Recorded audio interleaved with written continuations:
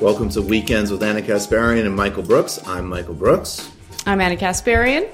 And on today's show, we have Sean Jacobs from Africa as a Country joining us, talking about the global dimension, the global and local dimension of the uprisings against police violence, Black Lives Matter, capitalism, and a whole bunch more. Really excited about that. If you're watching this, please make sure to hit like at the end of today's show. We'll try to take a couple of super chat questions. And of course, we have Salt. We have a whole bunch of stuff to get to, as we always do. And go get yourself a proper subscription to Jacobin Magazine. That's how the whole thing runs. And check out the teach-in series, the archives. There was just a great one on Juneteenth with Bill Fletcher Jr. that I just watched. It was great. Anna, how you doing? I'm doing great. Yeah. One of the series that I appreciated on Jacobin was with Bhaskar and Adolph Reed. So good. And just so many important conversations being had, thought-provoking, interesting, and I love that. I love that. One of the things that I've been thinking about a lot this week, Michael, is, Matt Taibbi wrote a pretty provocative piece. There was all sorts of infighting on Twitter over it, but I think that while I disagree with some portions of what he wrote, I think he raises a lot of serious concerns that we should be aware of. This notion of like moral cruelty, right, which we see on Twitter a lot. And I think that you got to keep your eye on the prize and on the priorities, and that is to ensure that everyone has their basic human needs met. And unless we all work together and fight together aggressively and not get distracted by BS drama and gossip, I think we can accomplish those things. There's just this virus that affects the left that I just can't stand, and it's the infighting. Sometimes over nonsense, because we're always fighting for scraps on the left, right? You see it with indie journalists all the time. And I happen to call out one of them this week on Twitter because I couldn't help it anymore. But let's just acknowledge who the real enemies are and stop with the nonsense infighting. I thought Taibbi's piece was great. I mean, there was various specific details which one could agree with or disagree with, obviously, like anything else. But the basic point, I mean, again, was totally clear and totally obvious. And the response, it was one of those things where like the response to it validated a lot of the arguments of it. And I think, Matt Christman has actually been super insightful on this stuff. And this is another one that I'd recommend, the Log Off one that he did with Amberly Frost and Ben Fong. That was also brilliant. And Ben Fong, I should shout, Damage. It's a great, really, really brilliant analysis website that are publishing a lot of really insightful people. And, that basically the technology, really built into the technology is the incentivizing of all of the cruelty, gossip, nonsense, and drama. And the kind of ultimate irony of seeking the intensity of that experience as just being, it happens outside, it happens across all politics, but it is really specifically antithetical to the left because it's completely antithetical to a culture of either, frankly, like openness, strength, forgiveness, change, and also just sort of like being like fully paid up, hopefully, like grown up on some level. And just, the complete lack of humility, I think, too, is also really gross because, again, I think like, ironically, if it was building a culture where people could be much more open about all of our, where they're relevant, most of them, aren't because like privacy is obviously an obvious thing, but like, people's growth, people's mistakes, people's transgressions that everybody, I'm so sorry to say, has done. It creates like this like punitive, insane madhouse atmosphere where there isn't an incentive structure to grow. And I think it cuts across all areas. And I think, Taibbi definitely obviously identified some of it. And, it was funny, I asked Noam Chomsky about it, and I tried to ask him beyond that article on TMBS because I didn't want to it's a big question. And it's like so many of these things, like you try to get them outside of like various silliness on Twitter and get to like the real meat of things. And he was just like, yeah, the left better have a substantive commitment in this case to free speech. And the only reason this is even a question now is because it's happening not only to the left. Historically, the left has always been the one, whether it's state or private censorship, that has been primarily threatened. So, it's not just like a question in so many ways of like not producing all these stupid and toxic cultures. It's also really recognizing that it's just antithetical if you actually have an appetite for still, trying to do the big things. Yeah, absolutely. You're so right. And I think the most important part about it is everyone should embrace growing. And if you're involved in politics, you care about politics, if you're involved in the right ways, you're going to go through a journey, right? And that journey is uncomfortable because it involves self-reflection and it involves really analyzing whether your preconceived notions make sense or should evolve. And so it's creating a situation where you're intimidated of or afraid of being like lambasted by having open and frank conversations where you kind of put it all out on the table. It just creates this system where you don't ever, go through that very important journey. You don't challenge yourself and you're just constantly living in fear of sharing what you really think. And you should have what you think challenged. Like, to be honest with you, Michael, like I started watching your show because I loved what you had to say about certain people like Dave Rubin. It was funny. That's what hooked me.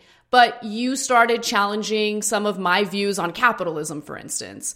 And it was uncomfortable. It was super uncomfortable. But I'm like, okay, am I just going to pretend like this argument doesn't exist or should I explore it?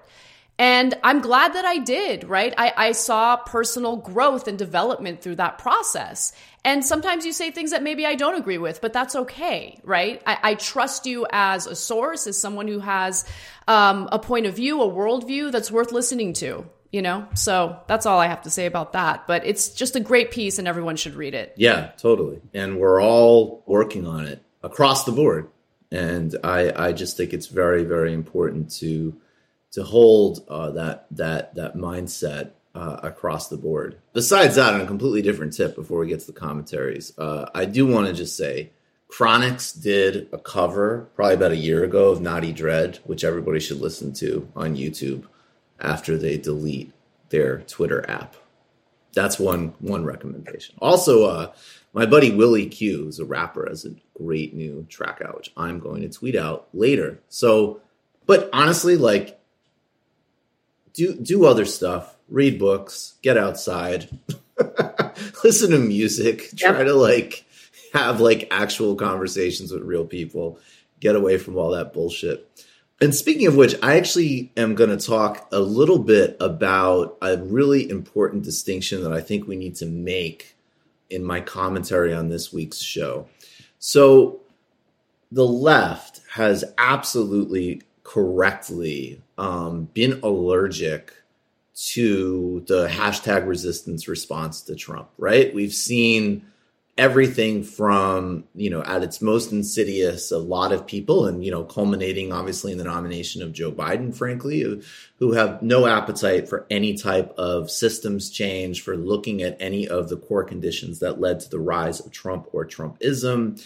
There is endless numbers of, frankly, bipartisan consensus in terms of protecting permanent interests in Washington, the national security state, the pharmaceutical industry, Wall Street, and so on. Now, of course, there's distinctions still generally. There's obviously going to be more members of the Democratic Party that will be more likely to regulate and respond to these industries. But overall, we have certainly seen a neoliberal governing consensus, and the consequences of that have led to Donald Trump, and we can't ever lose sight of that.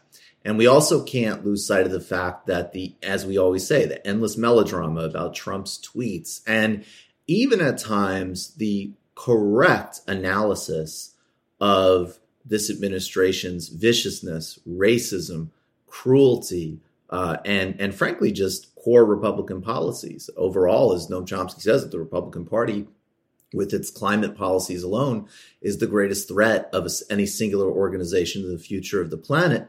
And I think in many respects, he's absolutely right. But we pushed back because we noticed, and some people were very clear about this, particularly with critiques of things like Russiagate, Matt Taibbi as an example, that by sort of some of the super hyped up melodramatic rhetoric, we were missing really important distinctions and sort of over dramatizing Trump in some respects. Now, that being said, it's very important to also not lose sight of where there are serious authoritarian tendencies in the Trump administration and in the Republican Party, and also not losing sight of the fact that even as we can talk about big structural corruption, there still is distinctions inside the governing process, and Trump is absolutely taking things to a new and very serious extreme. And we need to be very, very real about that and think about it when we think about, as an example, frankly, strategic voting. And everybody knows I am absolutely 100% an advocate of voting in a way as to get Donald Trump out of office. It's actually very necessary in my view. So let's talk about a couple of things that have happened just recently. There is a huge conflict right now, the Southern District of New York, Donald Trump and Bill Barr. And Bill Barr is really the key conduit here. Go back and look at his whole career, going back to Iran-Contra, his work with George H.W. Bush.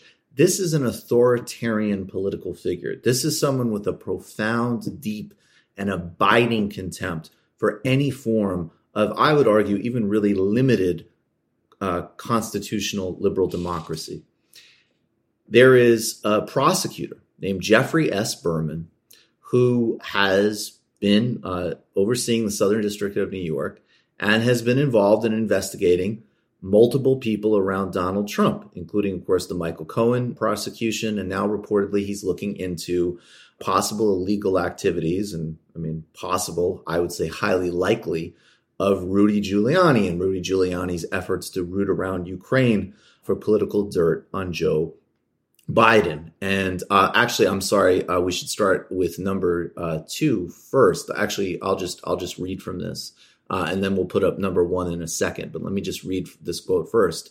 This is from the New York Times. Mr. Barr abruptly announced the resignation late Friday night, of the prosecutor Jeffrey S. Berman, United States Attorney for the Southern District of New York, whose office has been at the forefront of corruption inquiries into Mr. Trump's inner circle. The office successfully prosecuted the president's former personal lawyer, Michael Cohen, who went to prison, and has been investigating Mr. Trump's current personal lawyer, Rudolph W. Giuliani. But Mr. Berman then quickly issued a statement denying that he was leaving. I have not resigned and I have no intention of resignation, Mr. Berman said, adding that he had learned he was, quote unquote, stepping down from a Justice Department news release. Let's put that tweet up of Berman's full statement in a tweet here from the Southern District.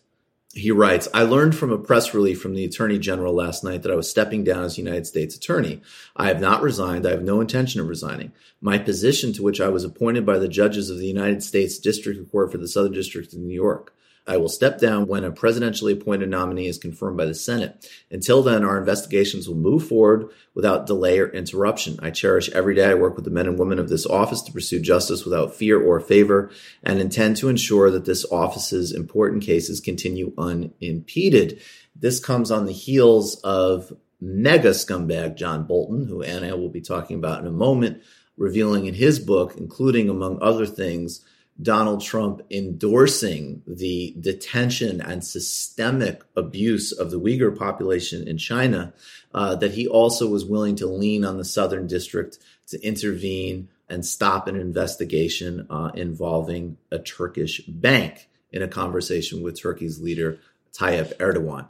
And so this process, which again, as the Attorney General, as the Southern District head says, he was confirmed by a set of judges, not appointed by the president. There hasn't been a proper process to fill his office, and he learned he was being let go of or pretending he was resigning in a press release. Now, this is very hard to connect with ongoing criminal investigations with Trump and with Trump associates.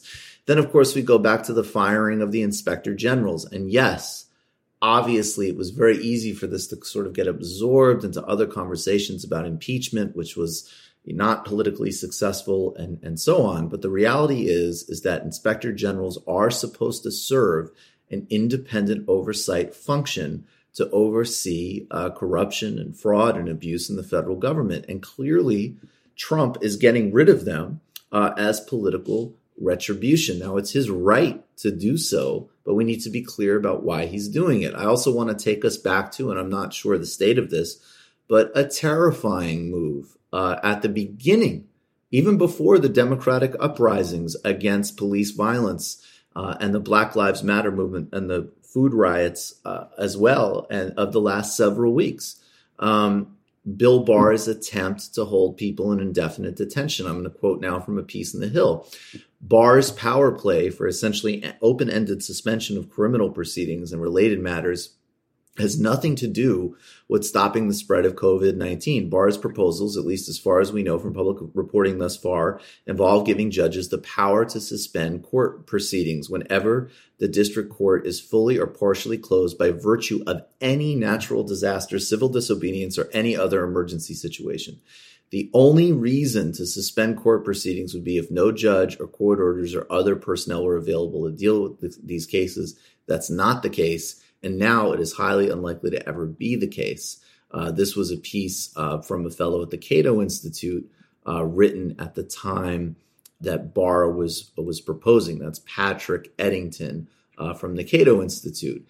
In the last several weeks, of course, with the protests, we saw Donald Trump order the gassing of nonviolent protesters, the tear gassing of them, so he could have a photo op, advocacy of martial law moves by Senator Tom Cotton, and other ongoing threats from the White House and the Attorney General. So even as we can absolutely and also even understand contextually that the overall erosion of civil liberties in our time has been a bipartisan project, one of many examples, Bill Clinton signing the Effectiveness and Death Penalty Act in the 1990s and the bipartisan consensus on the absolutely dangerous Patriot Act that has damaged our civil liberties and privacy so fundamentally.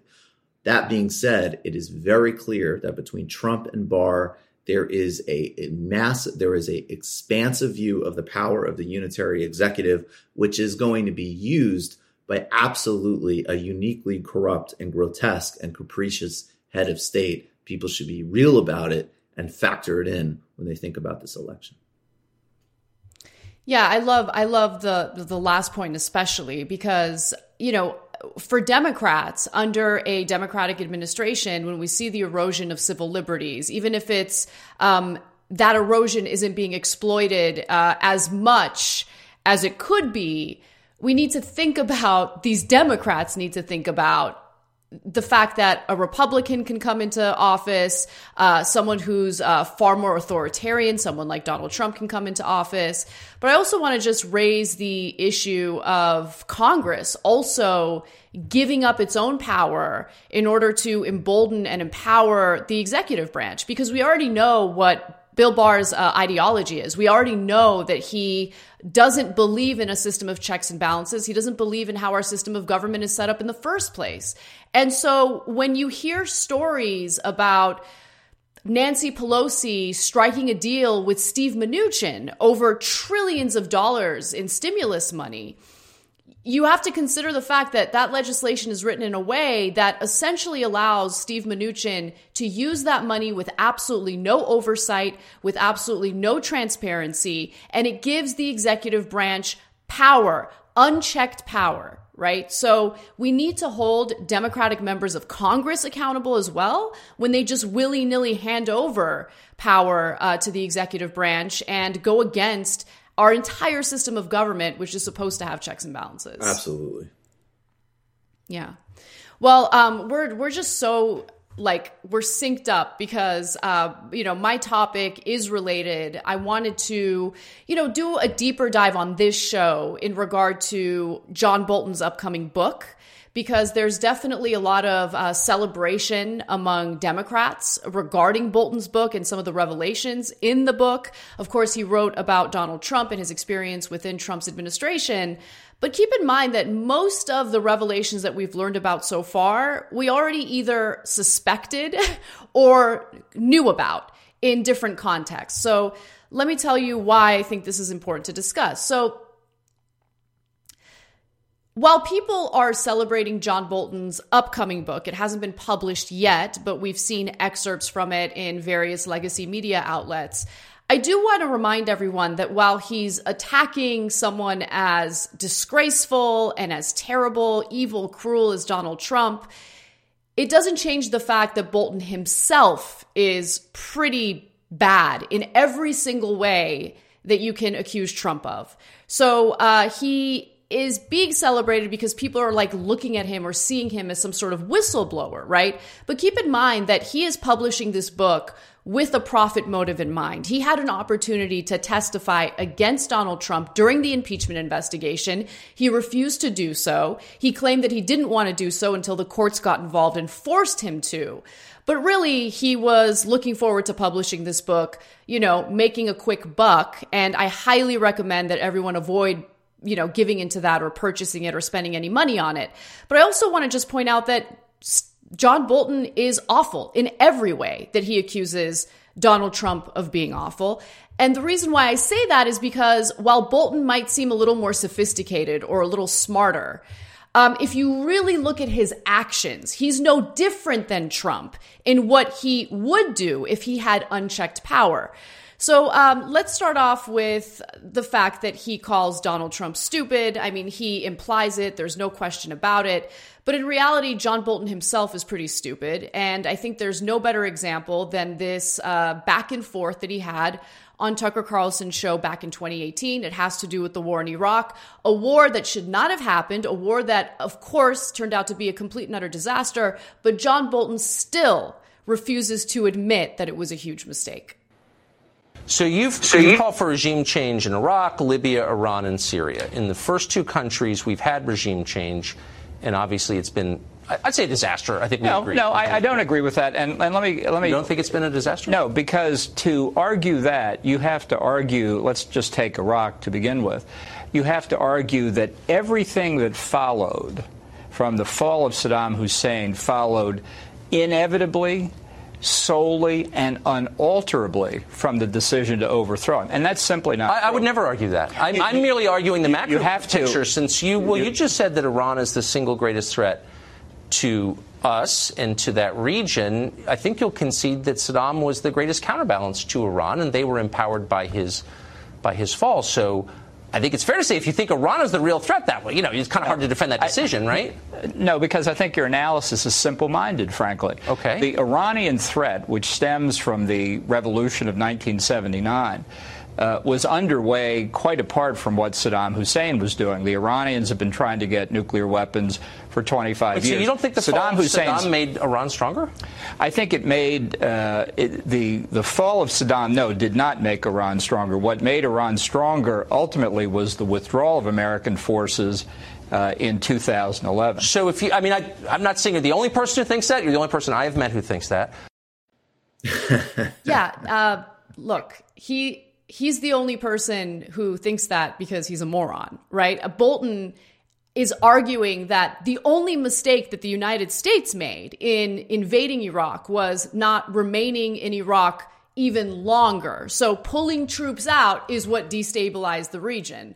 But what Tucker Carlson is saying there is actually pretty right. We further destabilized the region because war hawks like John Bolton, with his profit motive in mind, have never met a war that they didn't love, have never seen a situation where they didn't want to invade a country and further destabilize a region. The fact that he's like one of the few people who still denies that invasion was a complete and utter disaster gives you a sense of just how utterly stupid he is. But the difference between him and Trump is that Trump speaks like a fourth grader. So it's obvious to anyone, even if you're not following politics, that he's a moron. But John Bolton is no smarter. And John Bolton is certainly not any less of a racist. For instance, Back in 2008, when Obama was just about to get elected, this is on election night, here is the simple-minded and stupid, evil thinking of John Bolton. Take a look. Since we are about to elect the first African-American as president, it is a very significant historical fact. And I take it, therefore, around the world, criticism of the United States for being a racist nation will now stop, right? Oops. So obviously we're in the middle of a massive movement calling out racist policing in this country. We all know that racism continues to be a huge systemic problem in the United States. And John Bolton has repeatedly denied that and has turned a blind eye to the insane cruelty of the Trump administration at the border. The fact that dozens of immigrants who are seeking asylum have died in those border cages. John Bolton had no problem with that. John Bolton willy-nilly worked for the Trump administration because, A, of course, he wants power, but more importantly, because he didn't have a problem with any of the cruelty that was implemented by the Trump administration. He's also just as dangerous as we know. John Bolton has advocated with war with pretty much every country. He wants to invade Iran. He wants to invade North Korea. He's a complete and utter disaster when it comes to those issues, of course. But just like any other war hawk, he is unwilling to put his own life on the line in order to fight in those wars. One of his comments in a Yale reunion book said the following: I confess I had no desire to die in a Southeast Asian rice paddy. I considered the war in Vietnam, which he was very supportive of. I considered the war in Vietnam already lost, right? So he's just like Trump in being a draft dodger, and he has no problem putting other people's lives on the line in order to invade other countries and to pursue the imperialism that the United States is so well known for. He's also dangerous in that he doesn't believe in democracy. He doesn't believe that he should have to go through any elections, any type of process of democracy in order to have a position of power. One of his classmates told the Yale Daily News, quote, Bolton aspired to be the highest ranking non-elected official in the government. And by the way, here's a little more of his Trump-like love affair with putting others in danger for profit. Another goal of his, apparently, was to verbally abuse his colleagues. One employee said he tried to force her to lobby for less regulations on baby formula in developing nations. She refused, citing studies that formula is dangerous in developing nations because of lack of access to clean water. The employee alleges Bolton shouted that Nestle, a maker of formula, was an important company, and then screamed that she was fired. So that's who John Bolton is. And he is well known for being pretty vicious to people who work for him. And this is my favorite part about John Bolton, my favorite thing about John Bolton. John Bolton is, of course, like pretty much any other politician, Democrat or Republican, a hypocrite.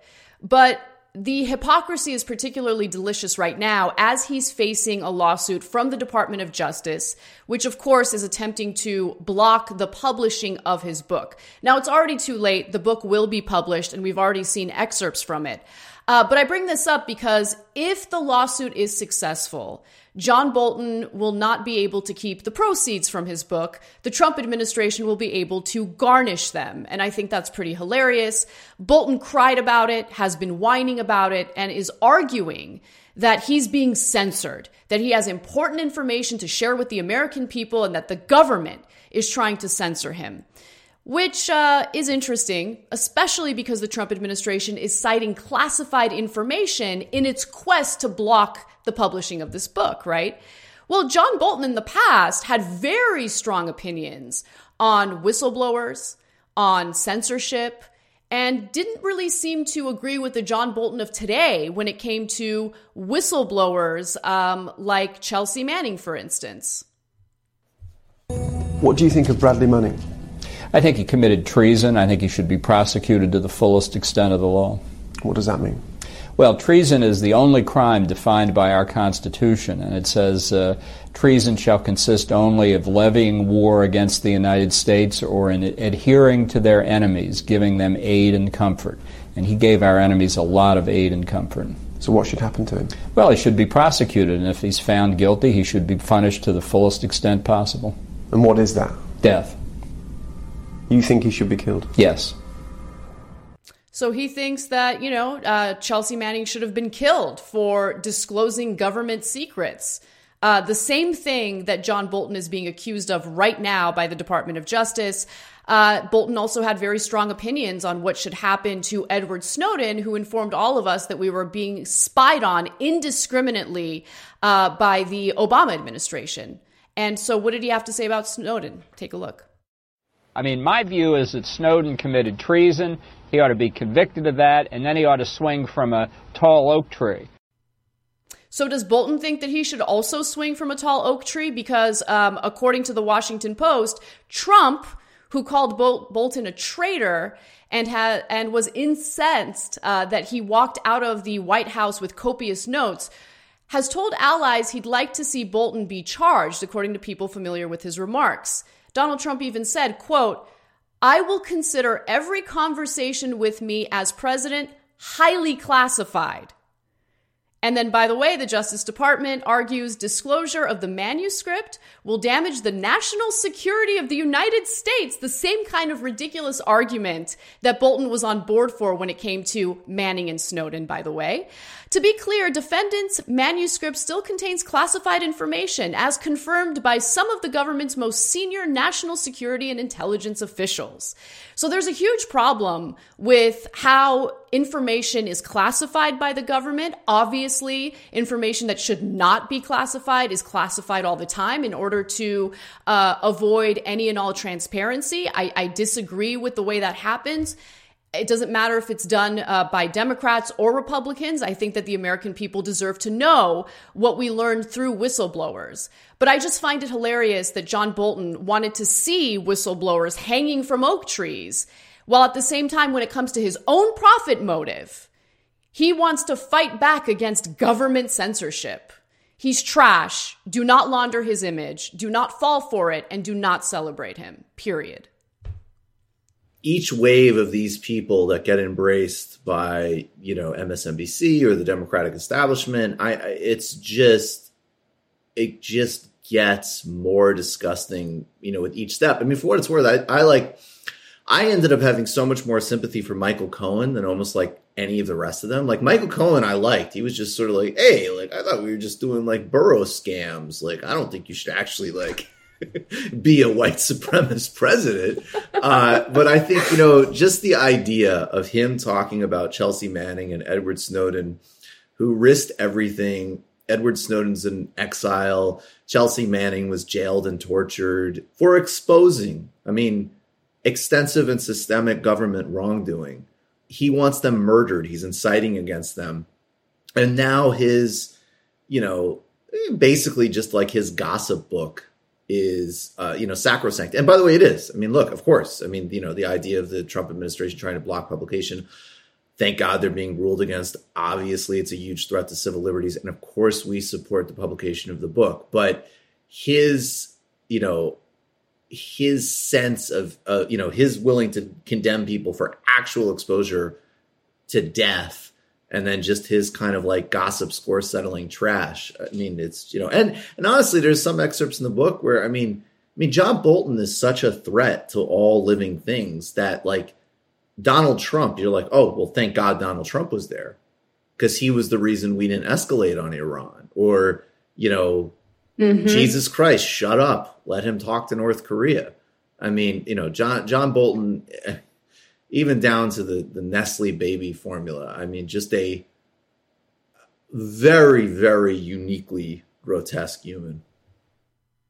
Absolutely. Absolutely. And it is kind of interesting to do an honest analysis of the pros and cons. Actually, there were a lot of cons with Bolton and Trump's administration. I remember when Trump was clowning on his mustache, and I was relieved. I'm like, thank God Bolton has that mustache, who Donald Trump, who only wants to hire people out of central casting, finds ugly enough to not want to hire him, right? But then eventually, after like his 28th national security advisor, is like, I don't know, like, how about this like thinner Wilford Brimley guy? Let's bring him in, right? Like, it's just incredible. But I'm glad that they didn't get along, and I'm glad that Trump wasn't influenced by Bolton pushing him for more war with Iran, with North Korea. I mean, it would have been a complete and utter disaster.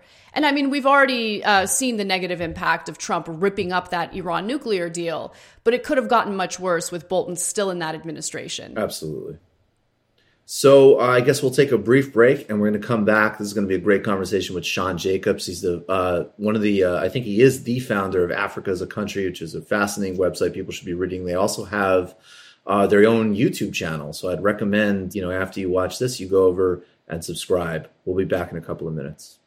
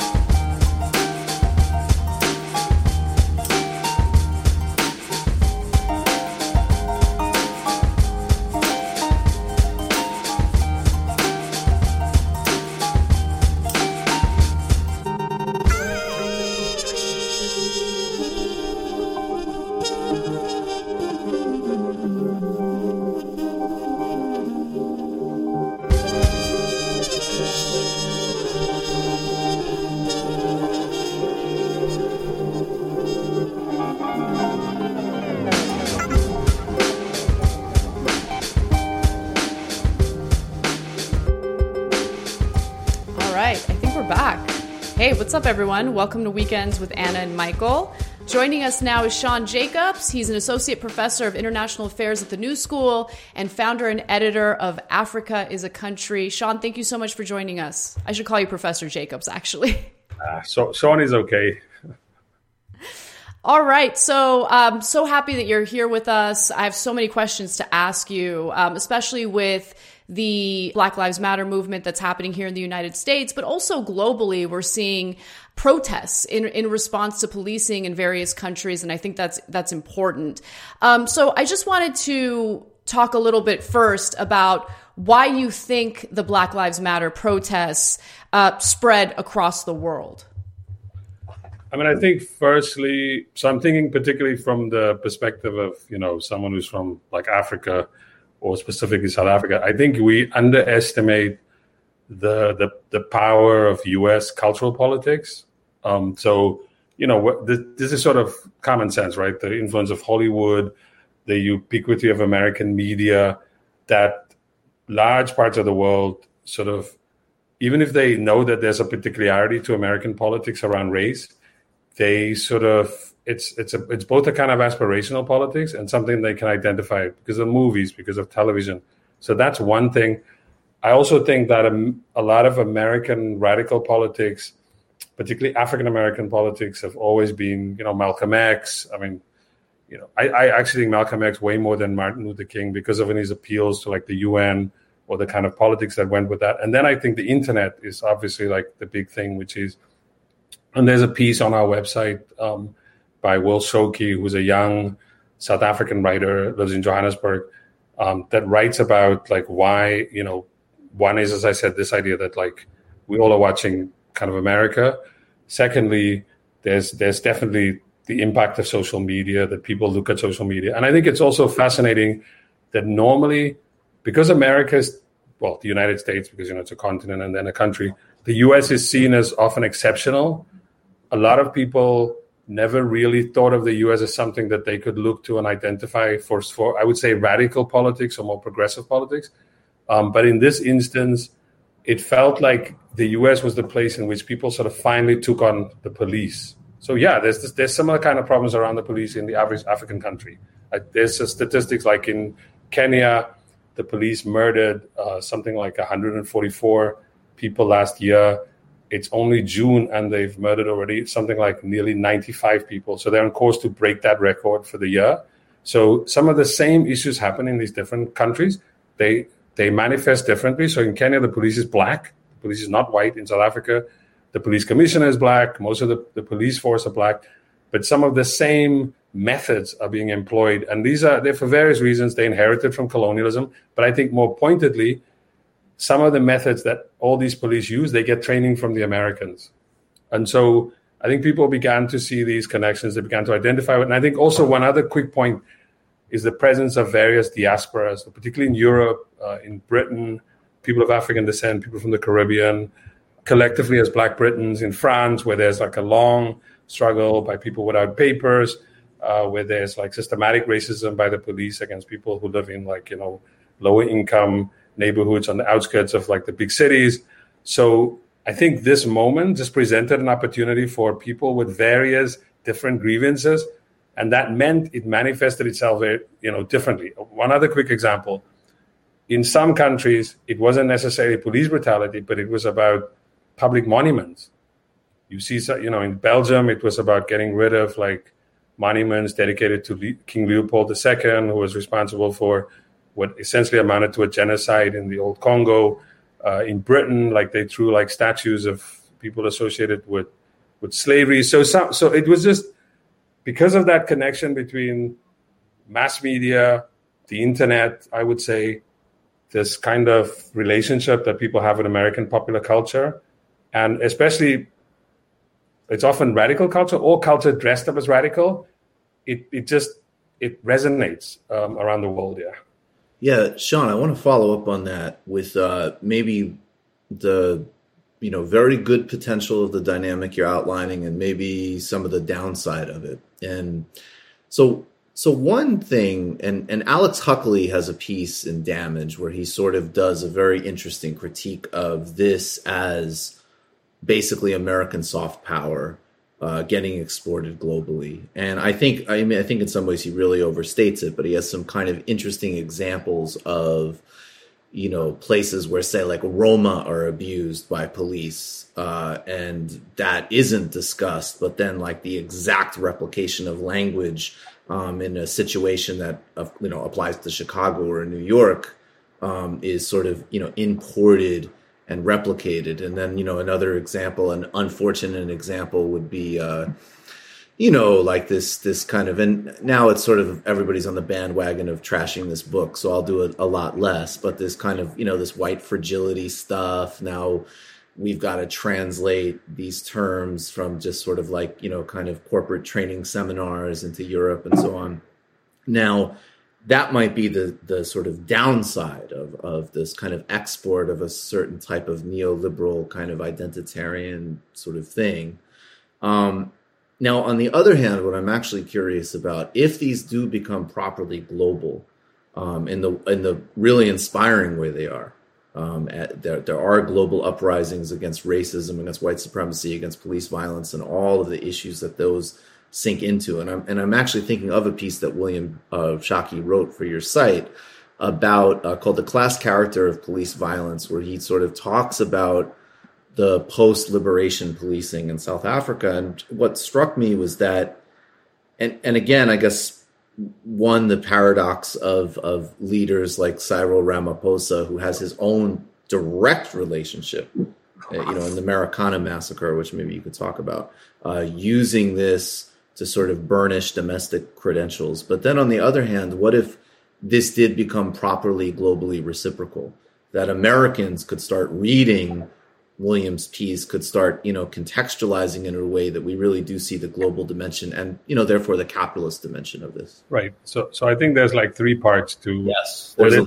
places that I could maybe say something useful. One is, I think, about how reciprocal is this relationship between what's happening in the U.S. and are Americans taking on ideas from other parts of the world. I think the other one is about the class character. The first is I'm going to sort of answer the first part of your question by I actually think that let me say Occupy. If we take it back a little bit, so in most of these African states, South Africa is probably unique because it's kind of the last sort of left wing or movement that is broadly left wing that gains political power. It gets into power, but then it slides back into kind of, a sort of globally accepted neoliberal model. Now, we could debate the various reasons for it as to why it does that.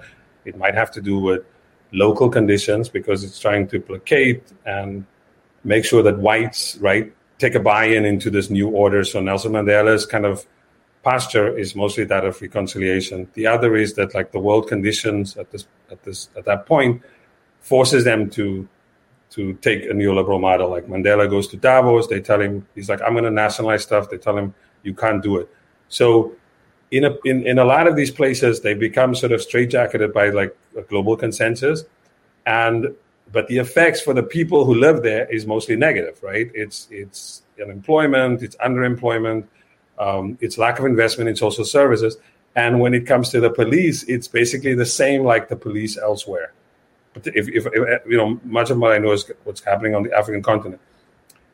I think Occupy is like the first moment in which people there, this is why I think when you sort of say like, how much of what we see in America is what is it that we can see in America, and can we replicate it? Is it helpful to us or whatever? So if you're living in some other part of the world, and there is this movement that begins in the United States that explicitly identifies the problem of one of the failures of capitalism in very crude ways, the 1% against the rest, but people can like catch up to that. So you saw similar kinds of movements in African countries. In Nigeria, I think in 2011 or 2012, there's something called Occupy Nigeria. It's about a very specific thing, which is that the state guarantees people a what they call like people don't call it gas, but like a subsidy. And the government is corrupt. People don't see anything from the state, but they want that subsidy, that oil subsidy. And so they form a movement called Occupy Nigeria. And you see similar kind of movements develop in South Africa. I think it's still mostly around what they call service delivery, like free water up to a point, not to privatize electricity, evictions. So that's the kind of politics. So I think it was sort of just like that for a while. What we forget is like Bernie Sanders has like just from what my sense was, he invigorated like the American left. He was probably not going to win. I saw Adolf said the other day he wasn't probably going to win the election, but he invigorated like the left here. And I think somebody else said like we won the argument, but we didn't win. We didn't have the numbers. So I think some of the ideas that Bernie made here, if you go back, there's an old article that I wrote on the site, which is that you saw African immigrants in Britain saying like the things that Bernie Sanders identified are the things that we identified. There was something called Africans for Bernie. There were in South Africa, in African countries, people wondered whether or not they could get a Bernie Sanders, like a leader like Bernie Sanders. So they weren't like necessarily, yes, he's like an old white man, but that wasn't the thing that they connected to. It was what his ideas were. So there's some, because of this way that American ideas spread, but in this case, I think it's like, now it's like a particular set of American ideas. Ocasio-Cortez is also a kind of version of it. I also think Ilhan Omar is the most exciting African politician there is right now, in the way that she identifies what is wrong with American imperialism. You don't hear this kind of thing from the average African politician, or that they would do these kind of things when they have power and they can use it to change policy. So when I say like this, I mean, if I sort of have to be more specific about what I said first, it's that what I think is interesting that's coming out of the US, that kind of energy. And one last point is just on this one. I think Black Lives Matter this time around is a very different movement. I think people underestimate that this is not the Black Lives Matter of 2013. The Black Lives Matter of 2013 was, anger. I think it then became, very much about Black politics, Black identity politics, Black power politics. This is something else. I mean, I live in New York City, I live in Brooklyn. This is a multiracial coalition. It's multi-generational. I don't think it's, maybe not yet, it's not captured because, we're in like the standoff. So it's in motion. So I'm also probably projecting onto it. But I don't think it's been captured by any sort of NGO politics, or, there's good foundations and there are bad foundations, but what people use it for, it's like foundation politics. It's very much like it's open-ended. It's very, very radical. It can go everywhere. And interestingly, it also has popularized a whole bunch of ideas that we didn't think were like regular, say like a month ago. Defund the police. And maybe it could also be like the thing that extends that argument, that takes it somewhere else, right? That people extend it to like social services, etc., and so on. And the second thing about the class character, just quickly, the class character of politics in South Africa, in places like South Africa. So in places like South Africa, it happens that the police inherited many of the methods from apartheid. And what Black South Africans who are middle class don't often like make a connection is that the police are obviously not often attacking them, but it's going for working class people in South Africa. On the reciprocal question, quickly, because I know I'm sort of droning on. On the reciprocal question, I think the point is like, I'm not so optimistic that Americans are learning a lot from other places. I was talking to someone the other day about some of the movements, just from my experience in South Africa. I think it would be fascinating for Americans to go look back at say, like something like the United Democratic Front, which was a very populist movement in the 1980s that happened in South Africa after the 1970s, which was very explicitly like Black consciousness politics. And out of that, something else had to come, which was like cross-class, cross-racial. And it will be interesting for me if Americans go look at the example of, what people did with Black Lives Matter. Also, with the United Democratic Front in South Africa. I'm not confident that people in the U.S., maybe not people on this program, but, can see those connections and go like, hey, there's something we can learn from other places, aside from maybe, this is how you protect yourself. Hong Kong said people used umbrellas.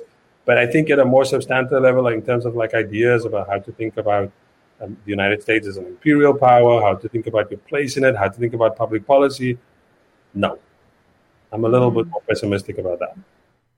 So it's interesting. I'm overall a very pessimistic person. But one thing that I've noticed when it comes to some of the younger individuals who are involved in this movement in the United States is they absolutely are bringing up the issues related to U.S. imperialism, which gives me a little bit of optimism. So, for instance, I'm hearing a lot more about the egregious nature of the United States orchestrating coups in Latin American countries. And I love that because I think that consciousness not only needs to exist, that type of American culture needs to change. And, in a recent interview, you said Americans rarely care what the rest of the world thinks about them. And I see that culture. I mean, it's in its infancy right now with young people in particular. But I am starting to see a little bit of a shift there. And I think it's important to, emphasize the role of independent media in the United States in kind of pushing that change in culture.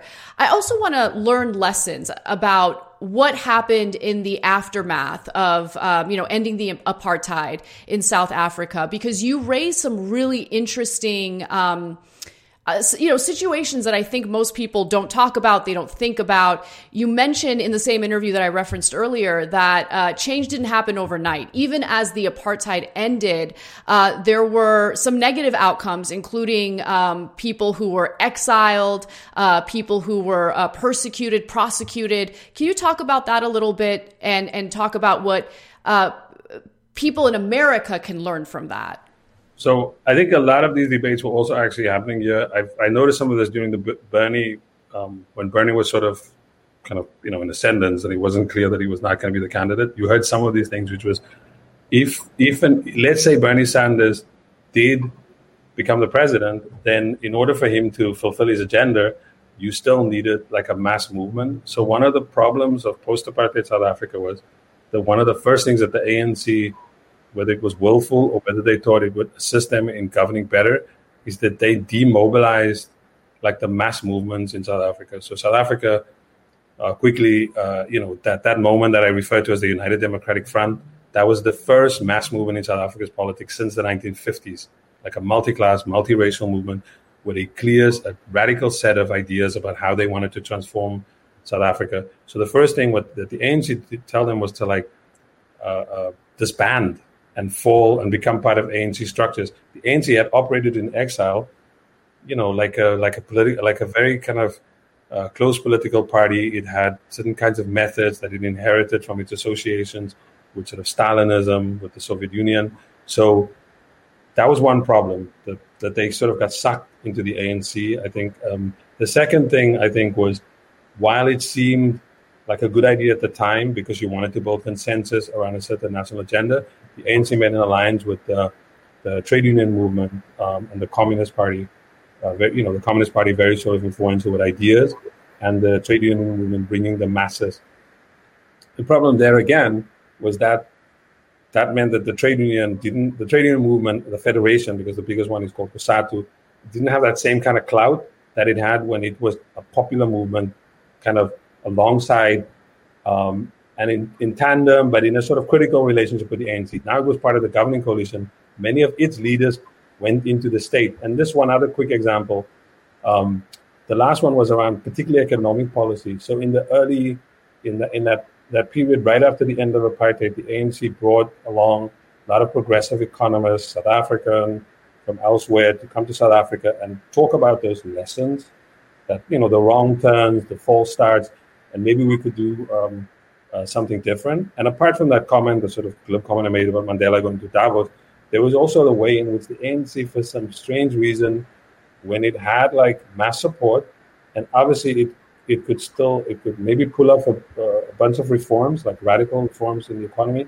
Instead, it went a very simple route. It got rid of those people, and it started appointing a sort of more orthodox, more sort of mainstream group of people to advise them. And in 2 years, it abandoned it. It had a really good program called the Reconstruction and Development Program, and it abandoned that for a more neoliberal program. So there's something there about the masses of South Africa, if you want to know, the popular movements trusted the ANC to implement the model to change South Africa. And so I think one problem that you can get here is yes, the energy currently is very, it's incredible to watch the energy on the street. I mean, it's also difficult to sort of figure out, as I said to somebody earlier today, it's like a party or a protest on an endless loop. But so you don't know where it could go. So at some point, people are going to have to say, okay, so what do we mean by defund the police? How would that work? And then we implement it. But then there has to be a mass movement in the street that constantly pushes and cajoles the state or the people who represent you in these formal institutions, Congress, state legislatures, city councils, to make sure that those things happen. And I think that's one problem that happened in South Africa. The streets withdrew from politics. Of course, they made a comeback in the early 2000s with all the protests around electricity and water and AIDS and so on. But I think by then they had been significantly weakened. So now in South Africa, you have those same kind of movements, the inheritors of the 1980s, the inheritors of the early 90s, but they just don't have the same power. And the ANC, because now it's a very disciplined political party who's all about political power, it can avoid them. It doesn't have to listen to them. And whereas before they could have the ear of the ANC, now they have to take the ANC to court constantly. And if they win the case, the ANC as a government does not implement these things which are people's rights.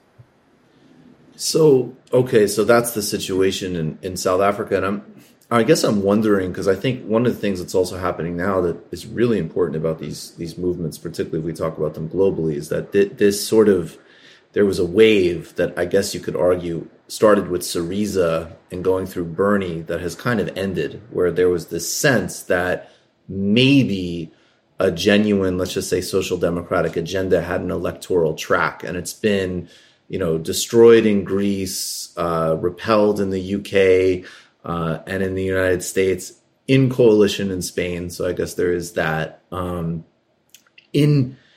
Do you think that there's a potential, even though it's, the ANC is very hegemonic and there's a lot of difficulty ahead, is there the potential for a new wave in African countries from an electoral perspective as people sort of burn out on, formation, legacy formations like the ANC, one of the most important movements in history, but now is governed for decades. So firstly, let me give you the South African example, and then I'll say quickly about 2 or 3 other examples. I think in South Africa, the moment that presented itself as something that could be different was the what happened on campuses in South Africa between 2015 and 2017. There was this massive national student movement.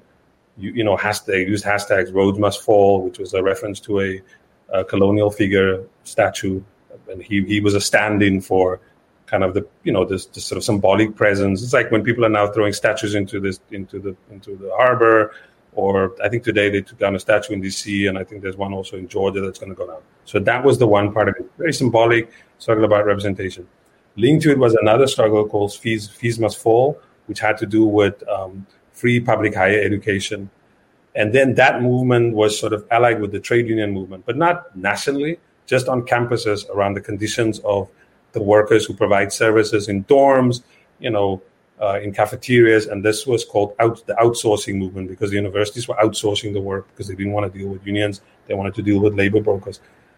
So that movement, and crucially, actually, this is important about this movement, they questioned like the consensus around the ANC's right to govern, or that the Black South Africans, which is the majority of the people, had voted for the ANC and had somehow felt, the ANC wasn't delivering to them, but nobody had done anything about it. And so the students explicitly questioned like the wisdom of the 1994 political deal. So here was something that was saying, what would politics look like after nationalism? Like, so that what you call the legacy formation. So they brought us to power. Now what comes next? What's fascinating about that movement was for various reasons, and everybody has their theories, but after 2017, they just sort of fell apart. They kind of, internal contradictions, politics of purity, like identity politics. Also, it's a generational thing. People graduate. And so I would have, which is kind of why I sort of always talk about what I think is interesting about this BLM moment. It will be interesting to say, where does this popular energy that's in the street, like, where does it go? What will it go back into its silos? Will it degenerate into identity, what we might call identity politics? Or could this be like something that could build bigger? So that's I think what happened in South Africa. And linked to that, I think, was the inability of like the historically the movements that we associate with the left in South Africa. I think they just didn't know what to do with the students, because they were kind of uncomfortable with identity politics, even though it was necessary at the time. I think they just couldn't make sense of it, rather than sort of like, oh, this is a moment, it presents political possibilities. They wanted to go back to like, what the theory says. Or I think some of their methods was just not, or they had become NGOs, or they had become sort of wedded to the ANC. So it didn't come up. There are other movements, I think, that are interesting. For example, there's in Tanzania, in Uganda. And again, these depends on like the nature of the regime. So a very right, a regime that is a proxy or a junior partner of the US's war on terror, run by this guy called Yoweri Museveni, who's been in power since the 80s. He started out like as an African Marxist with a very radical program, but he's still in power. I think it's like 30 odd years later.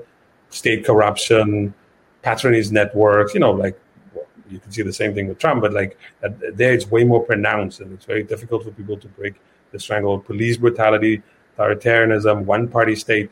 And so there's like, at the level of like sort of popular culture, there was this musician, his name is Bobi Wine, like a reggae musician. And it's not clear yet where his program might go. Making music videos, he educates people with like a sort of presenting a range of ideas around public goods, around, people's right to healthcare, people's right to political rights. And he's trying to run for president in the next election. So this guy Museveni has won every election since what they call democratization in the early 90s.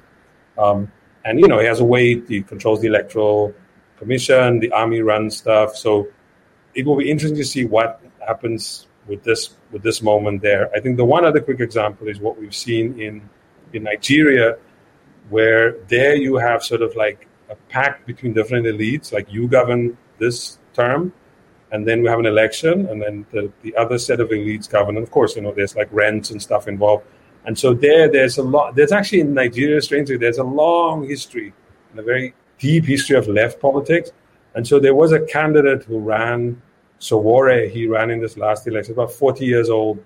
But unfortunately, he didn't go far, partly because they arrested him.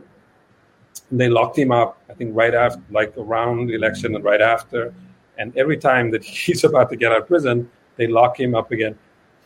But so it's kind of depressing. I think the moment is very depressing. But and this is my quick last point on this. When Occupy first emerged, right? Occupy happened here in New York. I was around for that. And then it was like quiet. Then later on, Bernie Sanders came. Jacobin came. Whatever. Like at the level of popular culture, organized PSA is having a comeback. So it's like there's something about the kids who are involved in Fees Must Fall. At some point, they're going to move into the state. They're going to become civil servants. They're going to move in the NGOs. They're going to work for the social movement. So we don't know where that's, that for me, that's the hope that I'm having, that a couple of years are going to pass. They're out of school. They're settling out of university, college, and they settle into the professions. They settle into the movements, and then hopefully something interesting can come out of that. I just want to say real quick, shouts to Milton Alamati from Black Star News, who I've done a lot of work with and who is extremely committed on Uganda. Mm-hmm. So I just want to recognize him in this conversation because we discussed Uganda.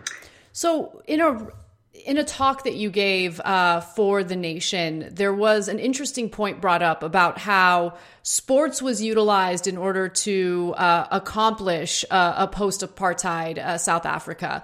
And I thought that was so fascinating. I do want you to talk about that a little bit, but do so after we watch this lovely video featuring Ben Shapiro. He's a well-known conservative here in America who's upset that his safe space of sports has been infiltrated with politics. Let's take a quick look at that.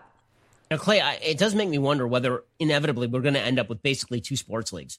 Whether at some point people are just going to want a sports league that does not allow this sort of stuff to impede the play or get on the field, and people are just going to view that. Because I got to say, like, I've been fairly tolerant of this stuff in terms of watching sports my entire life. There are only a couple of times where I've really turned off the TV. One was, when it came to Sports Illustrated, I was a lifelong subscriber to Sports Illustrated. My parents gave it to me for my bar mitzvah. I had Sports Illustrated subscription for like another 10, 12 years. I used to keep the old issues in a box. That's how much I enjoyed it. And then when they decided, it's important for us to feature Caitlyn Jenner on the cover, when Bruce Jenner had not been an actual athlete for 3 decades. And all of a sudden I'm reading about transgenderism in Sports Illustrated. I was like, okay, I'm done. I can't do this anymore because this has nothing to do with sports. And I subscribe to a sports magazine. I'm not doing this anymore. And the other is during the Kaepernick protest, when it became incumbent on people to somehow approve of the hands up, don't shoot symbology that was being put out by particular players.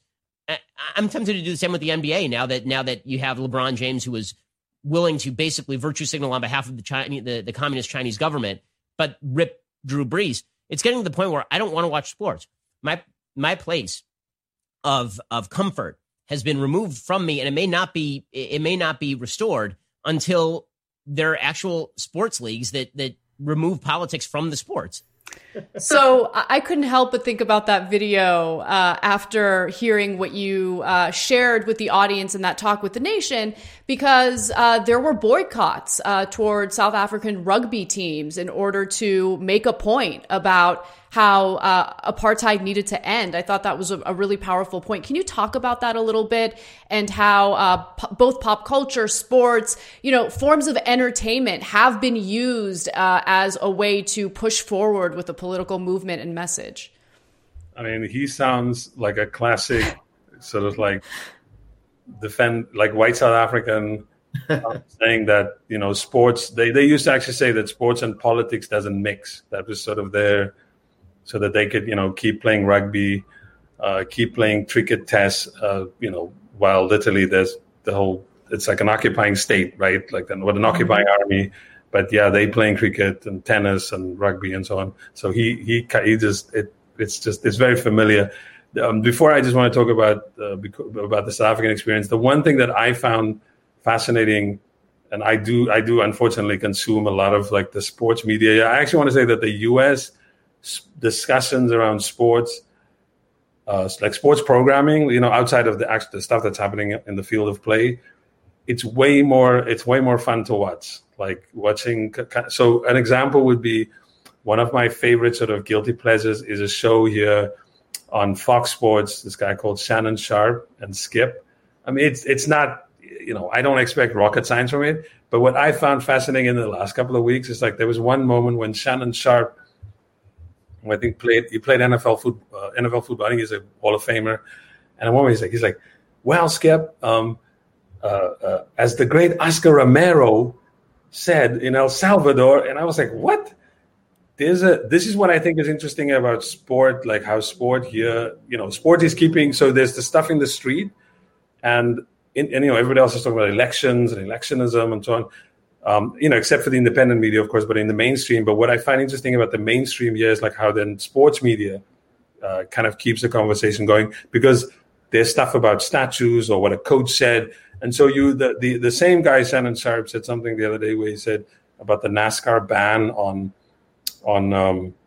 the flags, right, at NASCAR events. And he said something like, well, I mean, in Germany, you need special permission to use a Nazi flag. And the flag is banned. Why are they doing it here? Why would they use a flag of something, try to defend a horrible regime and act like it was normal? So like you see that kind of debate in sports radio that I don't think you often, that sort of emphatic description of like what is wrong and in a very common sense way that you don't, I think, often see in the mainstream. But just quickly on I think the lessons and the piece you referred to is about the attempt to isolate Israel, right?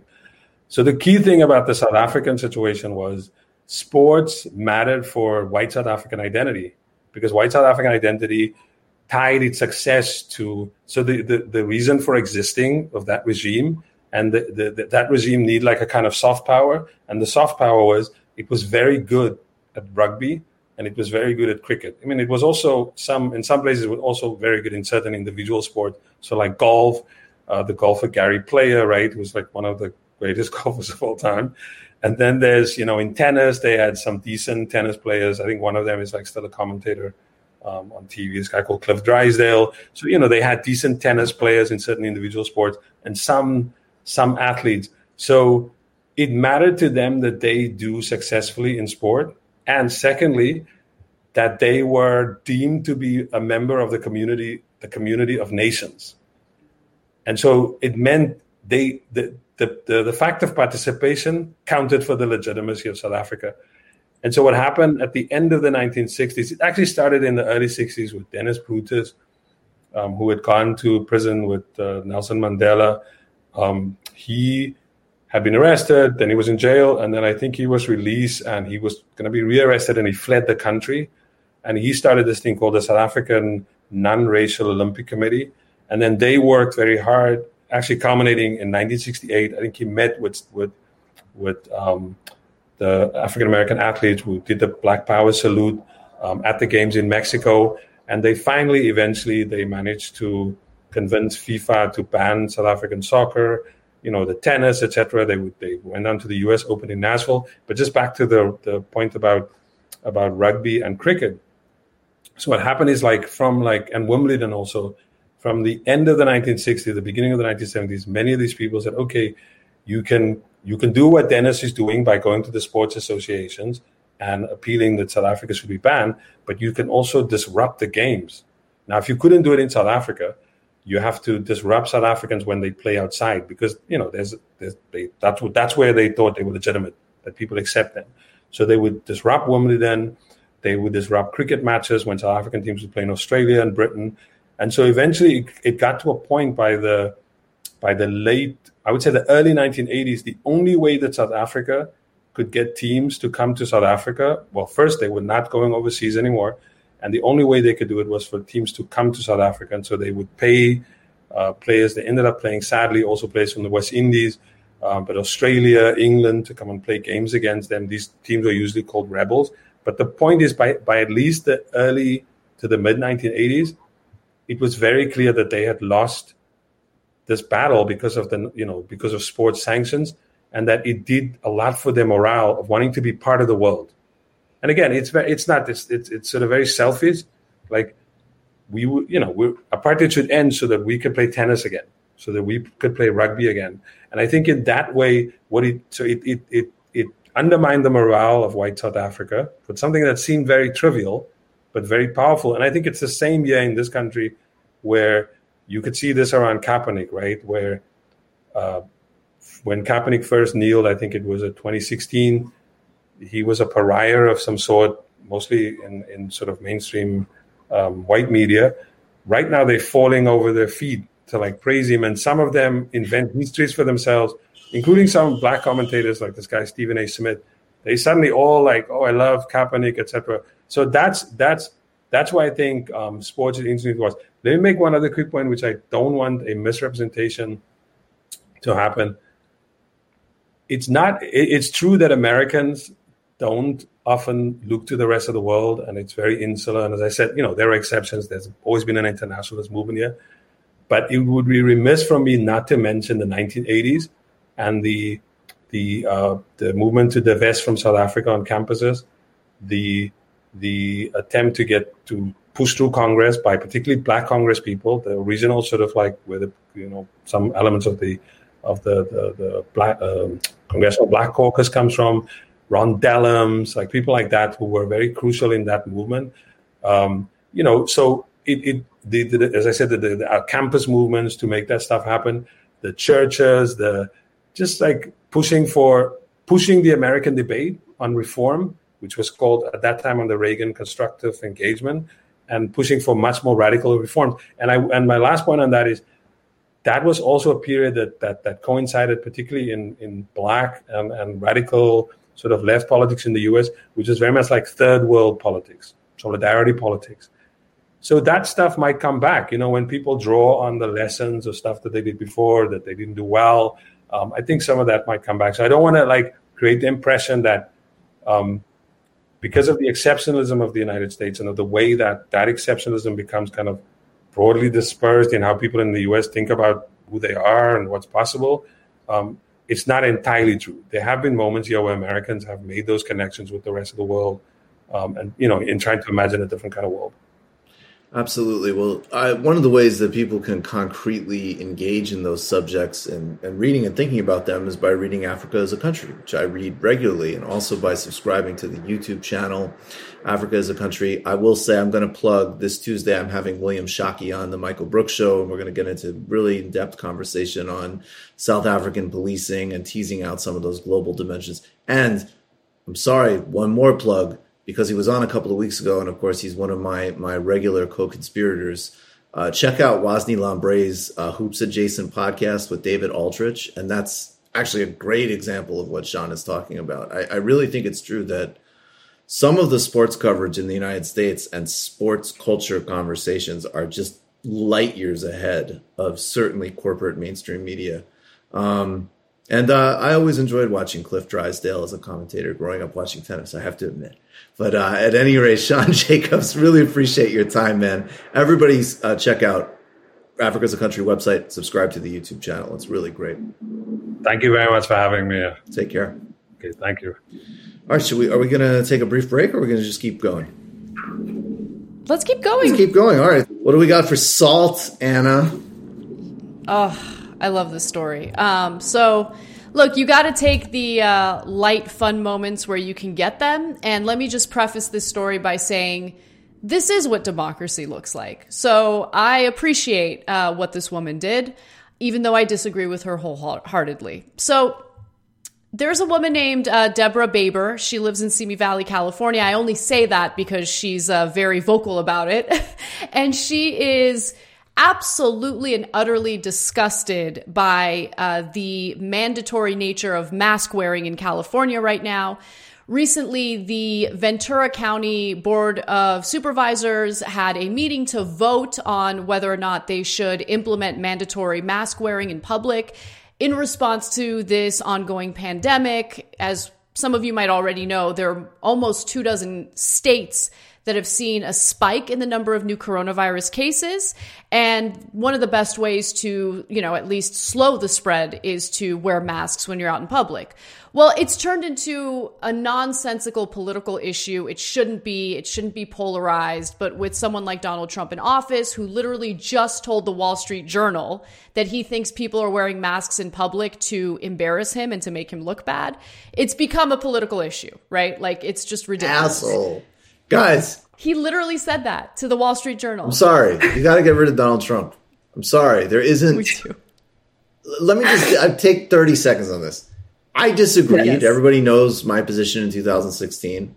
But the context, both in terms of the forward trajectory of the possibility in the Democratic Party with Bernie Sanders, and like Zizek said, like there was a different constellation around, and I still totally disagreed with it, but there was a different context around just the idea of having somebody that was like a smack in the face to establishment politics, period, even as it was like a regression and totally disgusting, which is, again, why I opposed, I did not want him to be president. I wanted to vote I did vote strategically in 2016, but like, there just isn't, there's no strategic argument left. There's nothing. Like, you just get rid of the guy. And all the fun parts, he can keep tweeting. Totally. Yeah. And believe me, he will. He will keep tweeting. We will have DACA and potentially a slower rate increase of the national security state for the possibility of future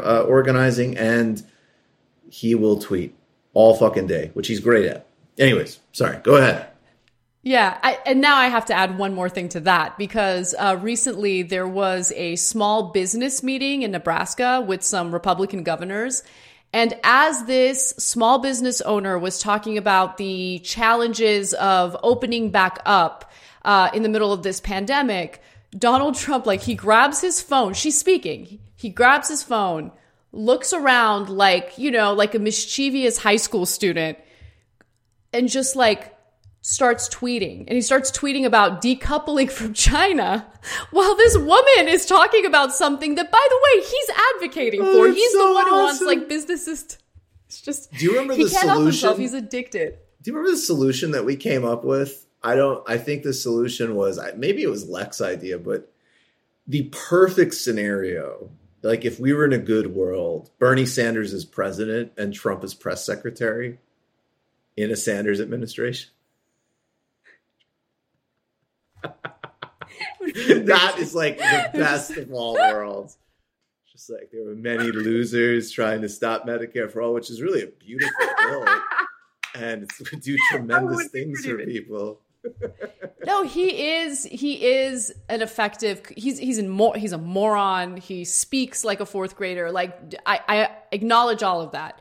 With that said, though, he is an effective communicator. I mean, like, I'm into like he's really like absolutely a psychopath scumbag, and that's really worth noting and highly unusual, honestly. Like, even in the world of politics, which is filled with tons of cretins, like there is absolutely like his lack of even pretending to care about the effects of corona. Like, yeah, that's distinct. I'll keep saying it. Like, read that Edward Luce piece in the Financial Times.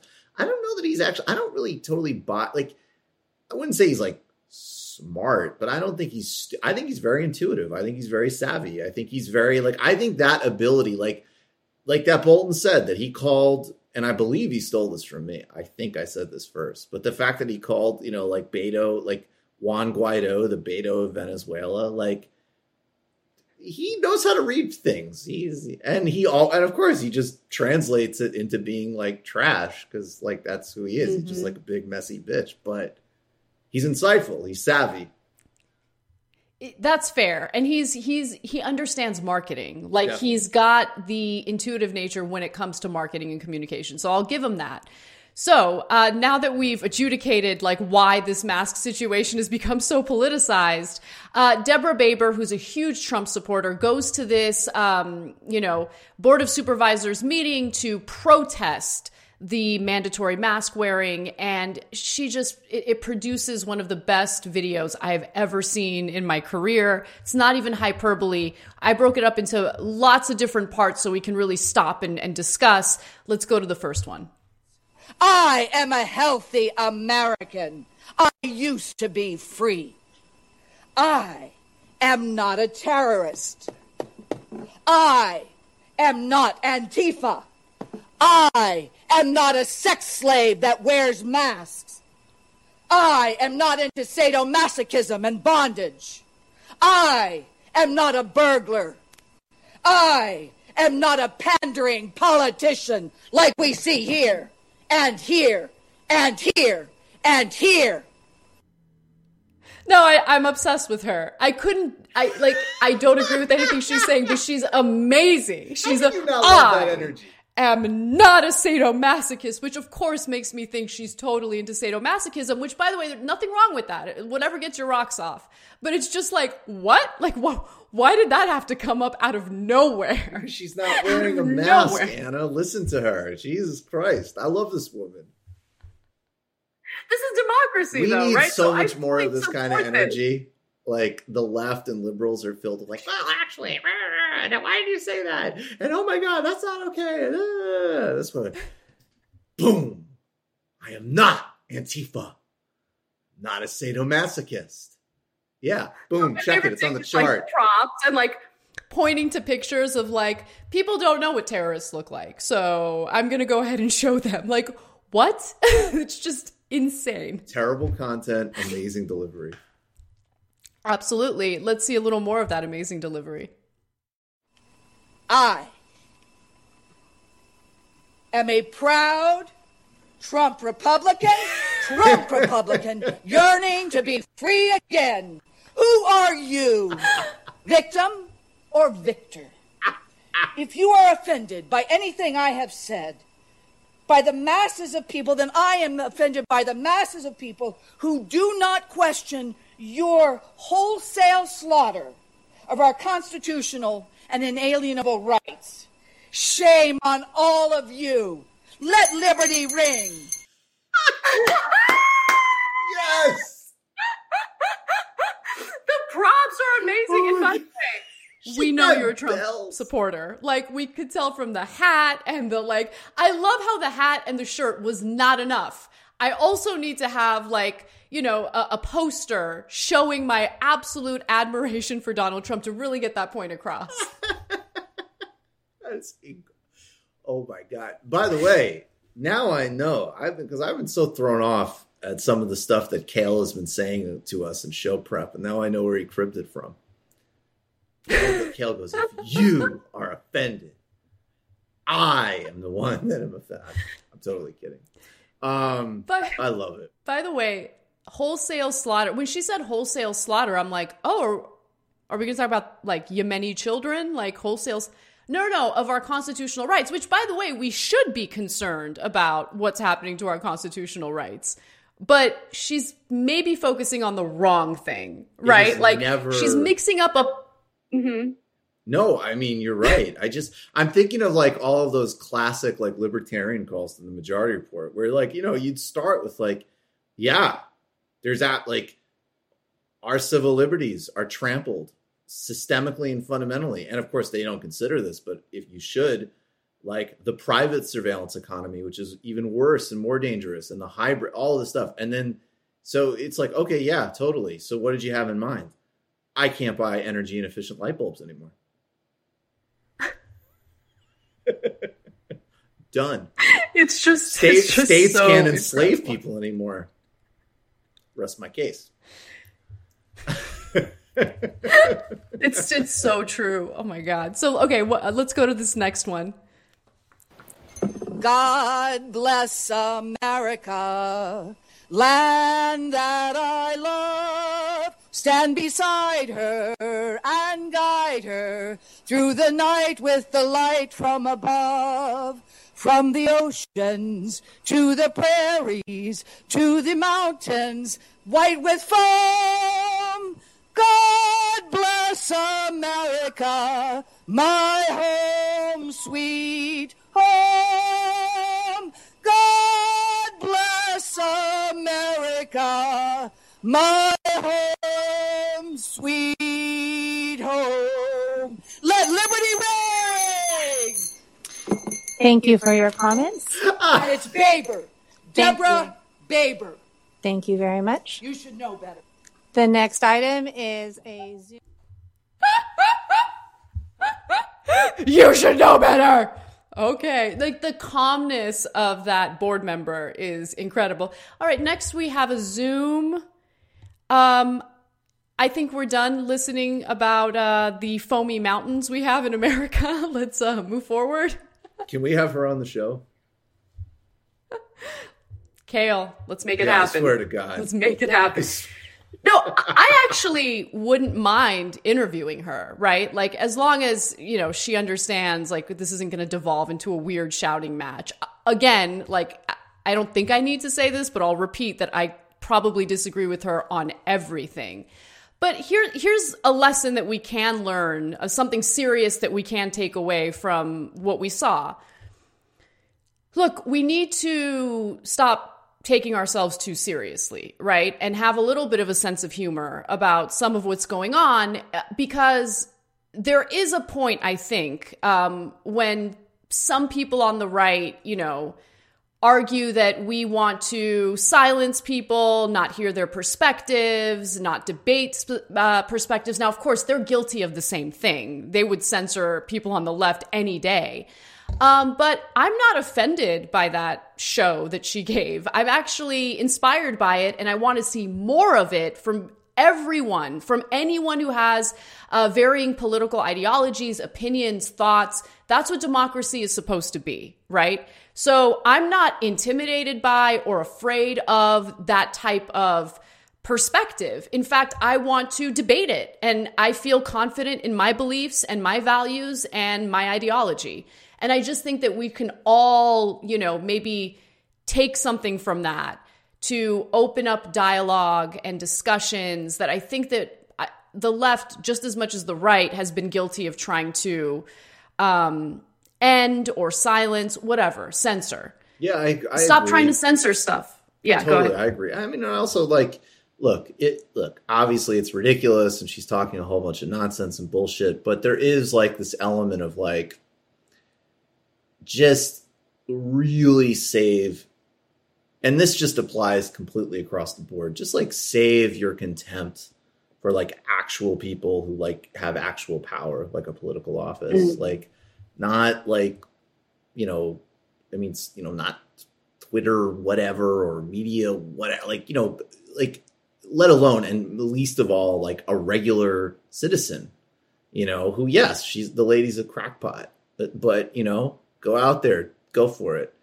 The subtext of discouraging that participation, I think we should totally shy away from. I completely agree with you. Yeah, and I would like a bell for this show. So good.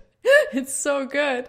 I envision her practicing that whole spiel in front of a mirror.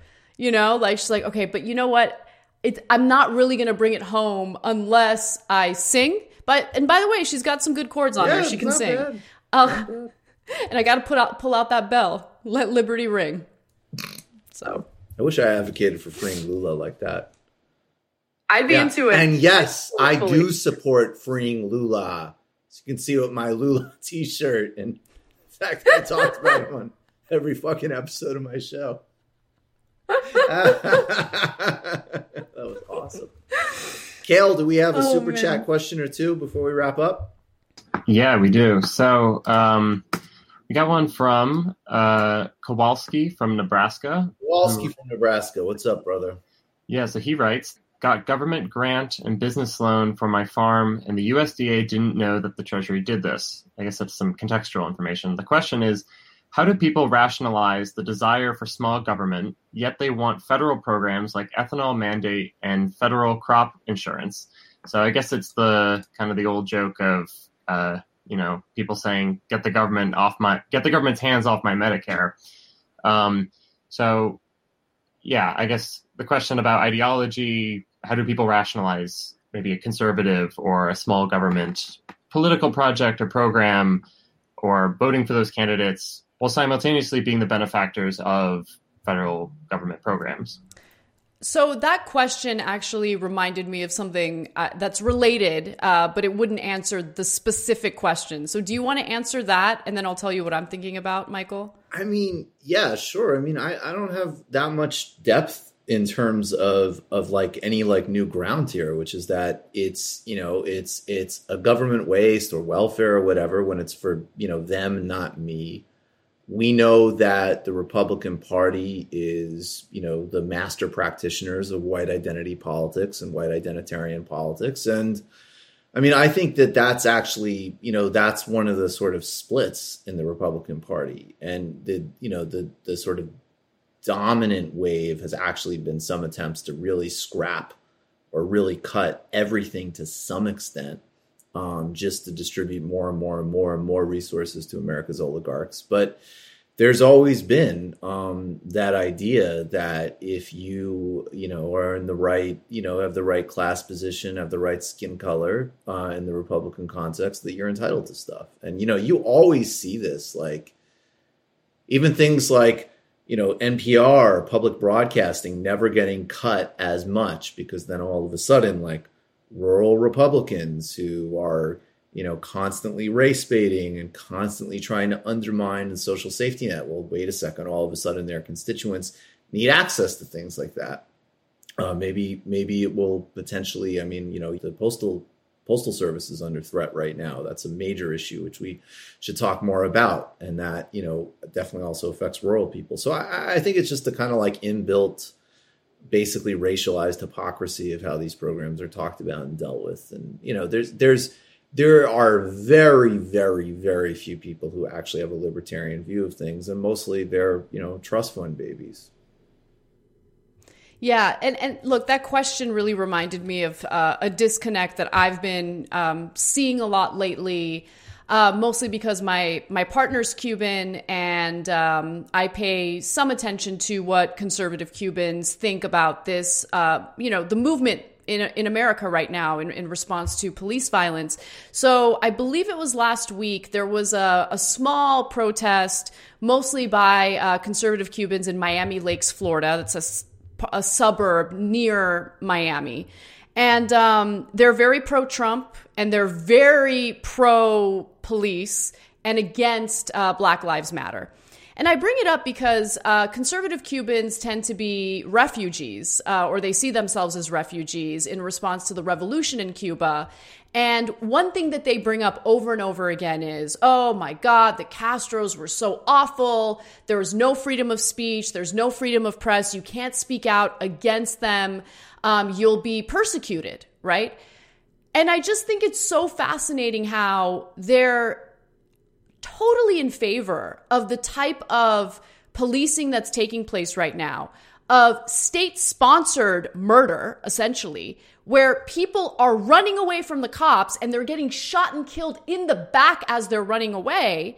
And by the way, these, Cuban protesters that I'm speaking of are very much in favor of the insane violence by the cops against the protesters who are exercising their freedom of speech, exercising their First Amendment rights and protections.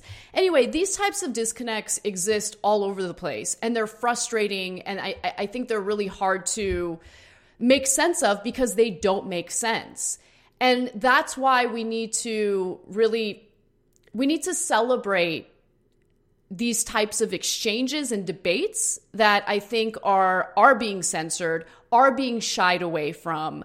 Maybe I'm going to get in trouble mentioning this. I don't really care. But Adolph Reed, for instance, should have been able to give his talk to the DSA, and there should have been a discussion about it. There should have been a debate about it. People should have been comfortable and secure in their beliefs, and you should have your beliefs challenged. You absolutely should, because that's how you grow. That's how you learn. Everyone is going through or should be going through a political journey. And I think the less we celebrate that type of political journey, the more we're going to have instances like this where we see people advocating for things that they're supposed to be against, that they're vehemently against. Adolph Reed should be welcomed, to speak everywhere. I mean, the idea of not, first of all, I will just say, the endless lies and demonization and distortions of Adolf Reed are actually just kind of like mind-blowingly disgusting and dishonest in and of themselves, and relentless just on like a basic level of like pure dishonesty. But also, the idea of like turning away from a really singularly important, not only intellectual, but actually also labor organizers, unfathomable and ridiculous. It also, though, reminds me of The Sopranos. There's this great scene where they're talking about, how they came to the country, how their families came to the country. Now, again, literally members of a mafia family, like in the Bush era, right? Still out, and one of them says like, yeah, actually my old man, like he actually came through Canada. He never even got his papers. And his old man was like a hitman for their crew, their family in New Jersey. And they're just kind of like ruminating on it. Like, isn't that something else? Like, that's hilarious. And then out of nowhere, one of them's like, tell you what, they got to build that wall today though. Like, got to seal that border up. And it was just, that's the reason that's probably the best show ever. I mean, it's just like the perfect distillation of the Republican and, definitely often like Democratic, just sort of like white middle class mindset about this stuff. Yeah. I was worried for a second because it looked like we only had a couple joke questions coming in, and we'll still get to those, but we just got a really good question. We don't promise we get to all questions. We only do like 1, 2, maybe 3. So, Michael said it, not me. That's always what I stipulate. We don't promise we get to all super chat. Yeah. This one is definitely worth addressing. This is question asks, how can we move the current Black Lives Matter movement to become multiracial, class-based? Seems identitarians and HR politics have lots of power in the current movement. So I think, Sean earlier in the interview, which I thought was a fantastic interview, he took a different view on this, that I think he laid out that he thinks that the new iteration of Black Lives Matter is something different than what we saw 4, 5, 6 years ago, which I think is undeniable. But I'm more of a pessimist on this in that I think it's revisionist to say that it's being co-opted. I think the fact that it is so permeable to begin with is part of the problem. But I would like to hear your thoughts. I mean, I know we've been talking about this for weeks on weeks, but any further thoughts on kind of maybe if there's any strategic interventions or any tactical interventions of how do we move the protests into a more class-based focus? Well, I just have 3 quick thoughts. So like one is that, yes, like ultimately I'll say again and again and again, like, right. Like I think ultimately a mass-based union movement is like the thing that can have a countervailing force structurally to power. I believe that. I see that strategically. I also think though that it's like anybody can do critique and analysis and needs to. Like it's actually another really important distinction to make. You can't just because something's happening doesn't mean you can't like critically assess it. And Cedric Johnson, who I've interviewed and has written on this, is someone who's thinking about this very critically and creatively. And then of course on the other hand, like I think it's very important to be watching and reading what Angela Davis is saying about this right now. But you can't. Like, it is what it is. You can't go in and reverse engineer. Like, this is what it is. This is what's happening, right? Like, it isn't you. There becomes like this dangerous part where I think, like, again, I think the analysis is mostly correct, but then it's like, okay, so we're going to wait till some like point in the future when conditions fall into place. And that's just not how the real world works. That's actually anti-materialist in a way. So I actually, so again, there are movements and people that have at enormous personal risk. I mean, and also go back to Ferguson. There were people in Ferguson who died, frankly, under enormously questionable circumstances, let's say. We know the Department of Homeland Security is monitoring Black Lives Matter. This is very serious. And so we need to start from that basic standpoint of recognition of where the action is. Now, I actually think I'm more optimistic like Sean is, because I think the broader scope is the new iteration. And I think we had already seen very clearly that, one, on a side that by the way, is actually part of a broader politics, which is like, yes, there are core civil rights and equity questions, and this movement addresses that, and that's great. I mean, that may not be structural in the sense, and I think this is actually another difference that Sean points out, that like, yes, there were these uprisings in 2013, 14, 15 that led to these reforms that have been shown to be insufficient. So now there's a much bigger, more systemic set of demands, which necessarily do start to implicate class structure, capitalism, and these other kind of interlinked variables.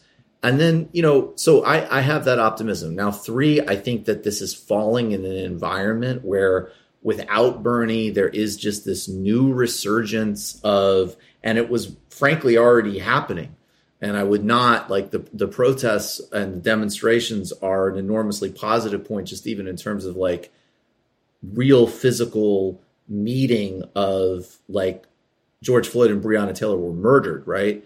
But this kind of other part of like new waves of social media toxicity, looking for new reasons to attack people, new kind of like new regimens of like control and moralism and utter, toxicity and the HR politics. Like we have, the white fragility ladies on Jimmy Fallon. I mean, look, I think all of that stuff is incredibly toxic, hugely bullshit. And I think I'll shut up in a second, but one, we need to increasingly just full stop, not indulge any of that stuff in any way, shape, or form. I'm not the politics of gossiping, censoring, controlling, monitoring just needs to be completely rejected across the board, full stop, none of it. And then in addition to that, and I think this is where I align a lot with Jacobs, like, the answer, like, there is a very substantive and global answer to, like, don't read like white fragility by this corporate consultant. Read Angela Davis, read Walter Rodney, read Adolph Reed, read Cornel West, read Cedric Johnson, really ground yourself in a serious global Black and, in addition, truly global intellectual tradition. That's how you can understand the broader roots of these things. And I think, some of that is definitely happening. So 1, you can't control what's in motion. 2, there are new iterations which are going in this direction. And you can read Jacobs' talks about the difference between the Soweto in 76 and then UDF in the 80s. It's a really interesting comparison. And then 3, we have our marching orders for how to respond to this like renewal of the HR busybody, disgusting culture war stuff online, which is to just completely reject it, not indulge it in any way, shape, or form, and build a sophisticated, compassionate, strategic culture. Yeah, I love that answer, and it's super comprehensive. So I only have one small thing to add to it, just to buttress your point, your last point. There was a super chat that we received on TYT asking, why it was that TYT as a company didn't release a statement about the Black Lives Matter movement and police brutality like all of these other CEOs for massive corporations did. And so it's funny because that didn't even cross my mind, mostly because I see those statements as incredibly hollow and nothing more than the performative politics that I completely disagree with and don't want to engage in. I think that releasing a statement means nothing. I think that actually being part of a movement, supporting it, educating people about it, going out there on the streets and being part of it, that speaks volumes compared to the superficial action of releasing a corporate statement about where your company stands on the movement. So that's just an example of what I think you're talking about, Michael, which is the weird policing that I see happening on social media right now in regard to, what are you tweeting about on this day? And is it sufficient enough to send a message about this important movement? Look, Twitter and social media can be used as a tool to mobilize people, but tweeting is not political activism, and releasing statements also is not political activism, and we need to be aware of that. Yeah, that's right. So let's just do. This is the lightning round, just to satisfy our lovely viewers in the chat. So the first one is from Billy Big Bricks, and he asks, thoughts on TX, the hot Terminator from T3? I don't know that thing, so I don't have any thoughts, but sounds good. Thanks, Billy. And then the next one, which Michael already actually covered a bit of this earlier in the show, from Champagne Comunista, they ask, any music recommendations for this weekend, particularly for Margarita Night? Also, thank you for everything y'all do, and individually and on the show together. So, any music recs? Thank you. Go ahead. You go first. I heard a song recently on my Spotify playlist, but it's brand new, like to my world. So I got to look up the name. But you mentioned Chronix, right? Chronix Naughty Dread cover. I'd listen to that. I'm listening to that like on repeat. And I'll recommend again, Kofi. She's awesome. And her live NPR Tiny Desk performance is great. And her cover of Burna Boy, you can look all these up. Certainly on YouTube, probably also on Spotify. Definitely. Those are my picks. Enjoy. So, look, I don't know if people are going to be into my music choices, but I made 2 of my playlists public on Spotify, which you can follow and get a sense of what I like. But Glass Animals is a new... Are you familiar, Michael, with Glass Animals by any chance? What is it? Tell me. It's more like in the realm of like dance music and stuff. I don't know. I had my raver days and they've never left me, even though I don't go to raves anymore, obviously. But I just really enjoy dance music and electronic music. So you'll get a lot of that if you follow my playlists on Spotify. Casparian swag. That's that Armenia. It really is. It really is. But you know what? I'm not ashamed of it. You shouldn't be. Absolutely. Yeah. Kel, we got anything else? No, I think that's it this week. That's it. Everybody stay safe, stay strong. We will see you next Saturday. Take care. See you guys. Bye, everyone.